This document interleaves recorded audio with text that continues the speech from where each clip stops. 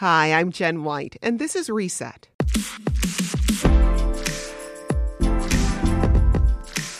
As we record this podcast, it looks like there's going to be a teachers' strike in Chicago.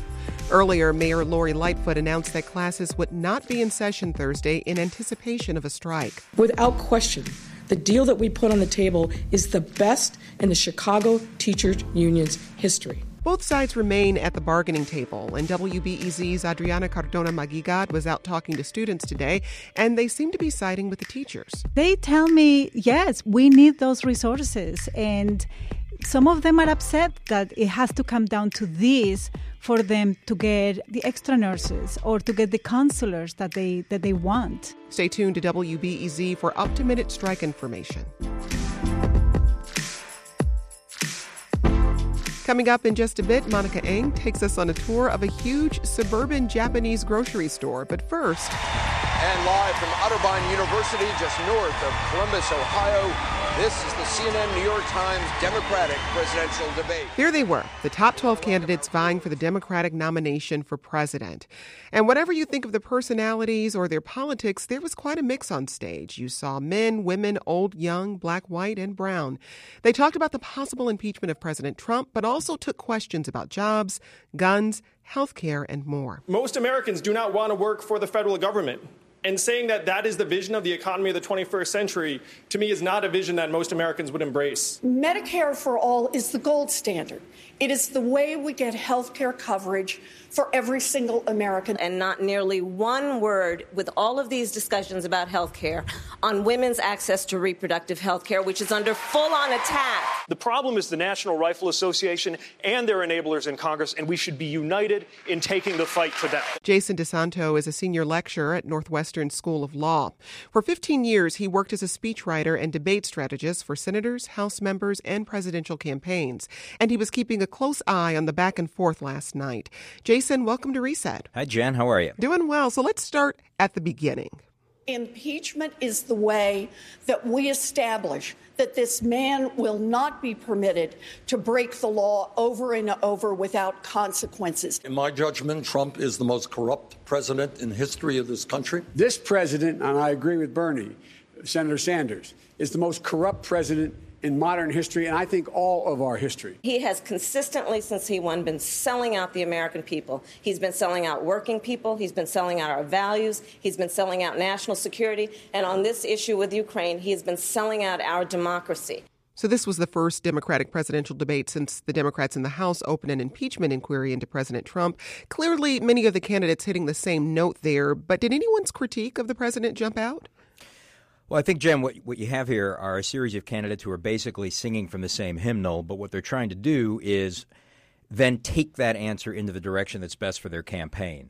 I didn't think any of them particularly broke out on that answer in a particularly distinguishing way, although you could see the faint hints of the efforts to do so. For example, if you're Bernie Sanders, you're going to try to meet the strength of being tough on Trump and then start talking about Medicare for all. Somebody like Pete Buttigieg also is going to try to take that basic concept of being strong against Trump and then take it to his own message, which was the idea of unity on the day after Trump leaves.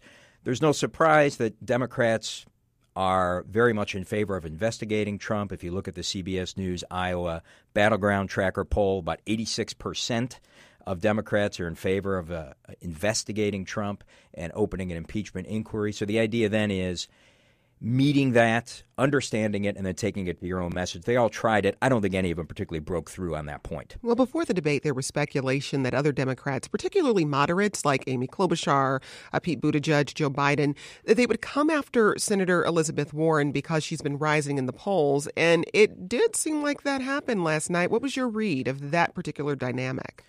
I think when Beto O'Rourke is attacking you, you are definitely the front runner at that point. He's not somebody that we normally associate with attacks on somebody, and yet he came after her as well on some issues regarding the wealth tax and income inequality. She's definitely somebody who's seen as rising, and that's what happens. When you begin to move up, people begin to take notice, and they begin to come after you. It certainly happened even in a smaller way to Kamala Harris after debate number one when she did well there. Last night was much more of a robust attack on Warren.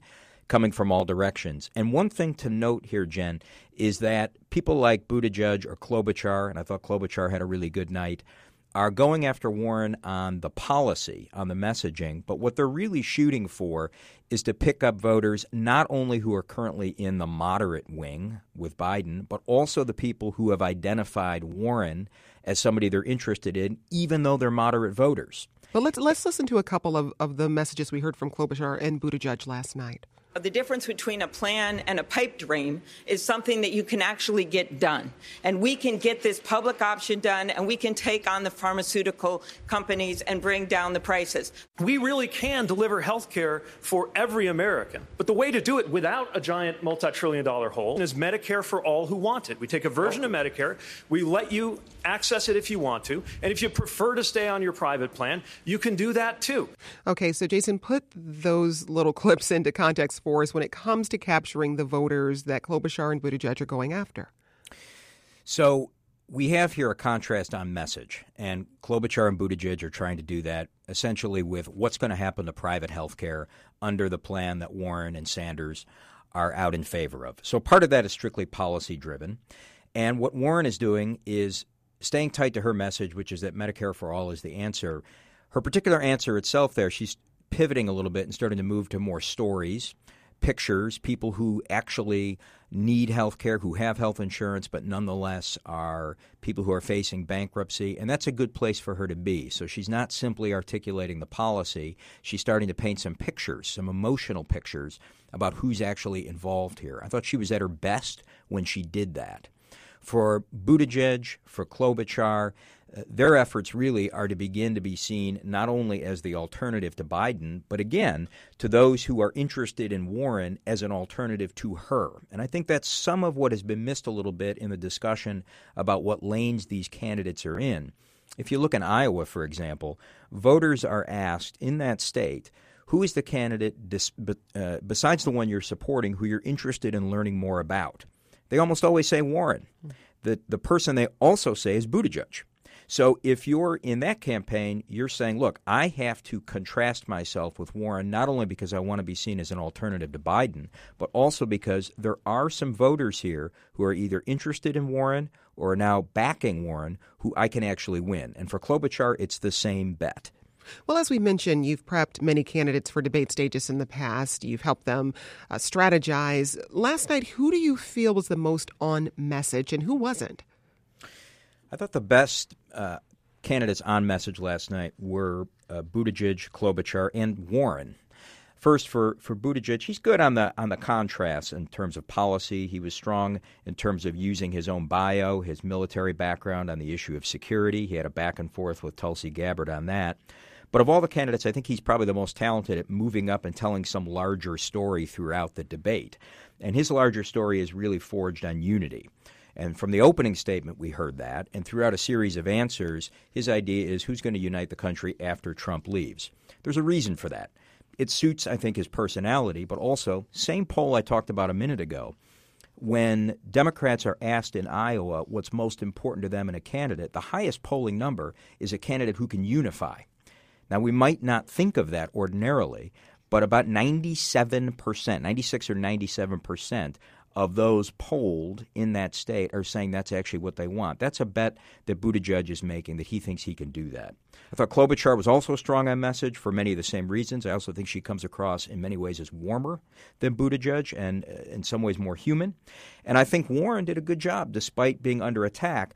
And particularly if you look at the income inequality debate, I think anytime you have everybody on stage talking about a wealth tax, you're winning the debate because they are now debating on your grounds. And I thought she did a fine job there as well. Before we have to wrap up, I want to talk about foreign policy and how that showed up in the debate last night. President Trump's decision to pull troops out of northern Syria, the result of that, Turkey invading Syria, that came up, of course, and it gave candidates a chance to prove whether or not they'd be a competent commander-in-chief. And it's an interesting dynamic because you have two people on that stage with military experience. You, of course, have Joe Biden with extensive foreign policy experience. And I wonder how the candidates position themselves specifically on that issue. That was a place where Biden did well simply by talking about his experience. that clip you just played about the NRA was another place where I thought he did well by leveraging his experience, not in a way that makes him seem like a dinosaur, but makes him seem like somebody who actually has gotten results before, and I thought he did that well. Warren's answer there was a little dismissive, was basically we need to get out of the Middle East, and that doesn't seem particularly nuanced. It may speak to a particular branch of the Democratic electorate, but it seems a little less nuanced, and she wants to talk about domestic issues anyway. But if you're talking about the national security issue, I thought the mayor did a good job of using his personal experience, and I thought Biden did a very good job of citing his governing experience in that area. So we should say this was a 3-hour debate, the fourth of 12 Democratic debates. At one point, Cory Booker says, I'm having deja vu all over again. And I wonder at this point, with this many candidates on the stage, are these debates changing the minds of American voters as we get closer to the Iowa caucuses? Shout out to Yogi Berra there about Cory Booker, right? Are they changing minds? I think they can once you get to this point. Once you start getting to October and November, you're on the glide path to the caucuses and the New Hampshire primary to kick off voting. So I think we're at the point where realignment can start to happen. 12 people on the stage is too many. And my own view in watching the debate was the first hour was highly substantive. It was illustrative. It had people in very good form, both stylistically and also substantively. I thought the second hour was a hash. I thought it was just a mess to watch as a viewer and keep it straight. I thought hour 3, there were some interesting exchanges between Warren, Sanders, and Biden. And I think those still are places where voters are going to be making up their minds. That's Jason DeSanto, senior lecturer at Northwestern University. Jason, thanks for speaking with us. Thanks, Jen. Always enjoy it. If you've ever wandered through an international grocery store and wished you had a guide to help you shop, you're not alone. WBEZ's Monica Eng was so interested in this concept, she's enlisted cultural guides to help in a series we're calling Global Groceries. Now, this week, she got food tips from Mitsuwa Marketplace in Arlington Heights. She recently toured the Japanese mall with Reset producer Jason Mark and Mitsuwa spokeswoman Kimiyo Naka. You can check out her 15-item Japanese shopping list at WBEZ.org. It includes pictures and tips from Naka on what to do with the food items, plus suggestions on how to navigate the food court. And Monica Eng joins me now. Welcome. Thanks, Jen. Happy to be here. So Mitsuwa Marketplace is more than a grocery store. Just explain exactly what it is and how long it's been around. Well, it opened up in the mid-'80s when a ton of Japanese businesses opened up in the northwest suburbs, and they brought in their executives and their workers and their families, and they wanted a place to get authentic Japanese food. And so it's a grocery store, it's a food court, it's a bookstore, it's a gift store. Lots of kids who are into anime can get their hair dyes and their action figures and their comics there.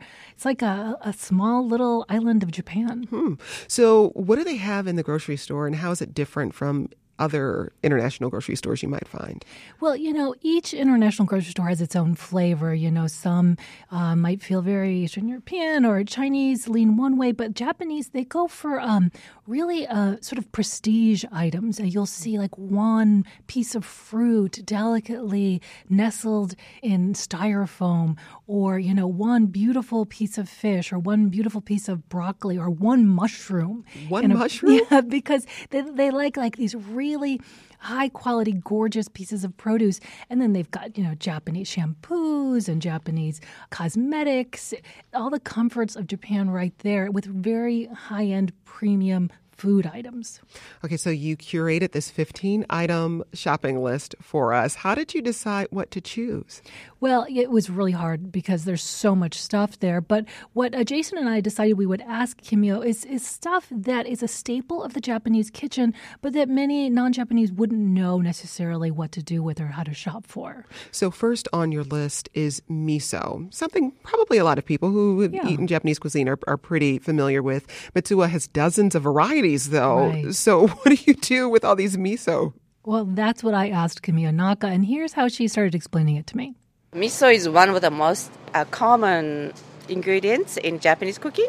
You can use them, of course, for miso soup, or you can marinate meat with the miso for grilling. And there are different types of miso. Some are white, you can see. Red miso is more common. Usually shiro miso is sweeter, and red miso is more salty. This one says dashi miso. What does that mean? Dashi is a Japanese soup stock. I personally like white miso, a little sweet, from the Kansai region. So lots of different miso. And what I learned is, I wanted my miso soup at home to taste like it is at the sushi restaurant. And I learned if you get the dashi, that's already got the bonito flakes and some kelp that give it that deeper flavor. So it's a good trick. Okay, now there's another soybean-based item that probably not as many people are familiar with. It's called natto. Tell us about that. Well, it's kind of gross, but here Camille explains the appeal of natto. This is also one of the very common dishes for breakfast. It's sticky and it's fermented soybeans. You open it and you mix it with the raw eggs and mix it and it's sticky and you put it on the bowl of rice and eat it with a miso soup. The flavor is very interesting. Many non-Japanese do not like it because it doesn't taste good. It's considered a healthy dish, healthy food. No, I had natto once many, many years ago, and I'm trying to remember the flavor, and I remember maybe a slight bitterness. Bitter, stinky, really slimy, and kids love it for breakfast. And when you stir it up with a raw egg, it gets extra slimy. I was going to bring someone for you to taste, but then I realized you'd already had it, so I didn't want to bring that particular delicacy. But it's supposed to be good for osteoporosis, and so as I get up there in age, I'm thinking, okay, I'll just put a ton of soy sauce and wasabi on it. All right. Now, they make a ton of fresh sushi. They're every day to purchase. I understand really great prices, too. Yeah, it's amazing. But do they have what you need if you want to make sushi at home? They sure do. They have this whole sushi-grade fish case where you can get tuna and yellowtail and salmon and all sorts of fish that you can just put on top of rice, as Camillo says. This is a Pollock roll. It's called mentaiko. Again, you can eat it with a bowl of rice. Or in Japan, spaghetti with the Pollock roll. This is like super popular. If you go to Italian restaurants in Japan or even izakaya in Japan, you see spaghetti with the Pollock roll. So, yeah, one of the things you find in the sushi case are these egg sacks. Basically, they look like sausages, but they are sacks full of pollock roe. And this spaghetti I made for you, this pasta I made for you, it's cream, it's butter, it's soy sauce, and the fish eggs. And it's delicious. Yeah, it's so popular. And now I realize why, because it's almost like fettuccine Alfredo. Yeah, it's like the fish eggs add the kind of salty bite you'd expect from cheese. Right. And, I mean, you put butter and cream on just about anything, it's going to be good. But this is super tasty. I like it. Thank you very much. I want to hear about some of the other foods you'd want to have in your kitchen. What did you find? Well, one of them that I never even thought about was mirin. And she talks to us a bit about mirin here. You use it in almost everything. Soup, a stir-fried dish, or seasoning meats and fish. This is a must-have seasoning. And the cooking sake is also essential, too.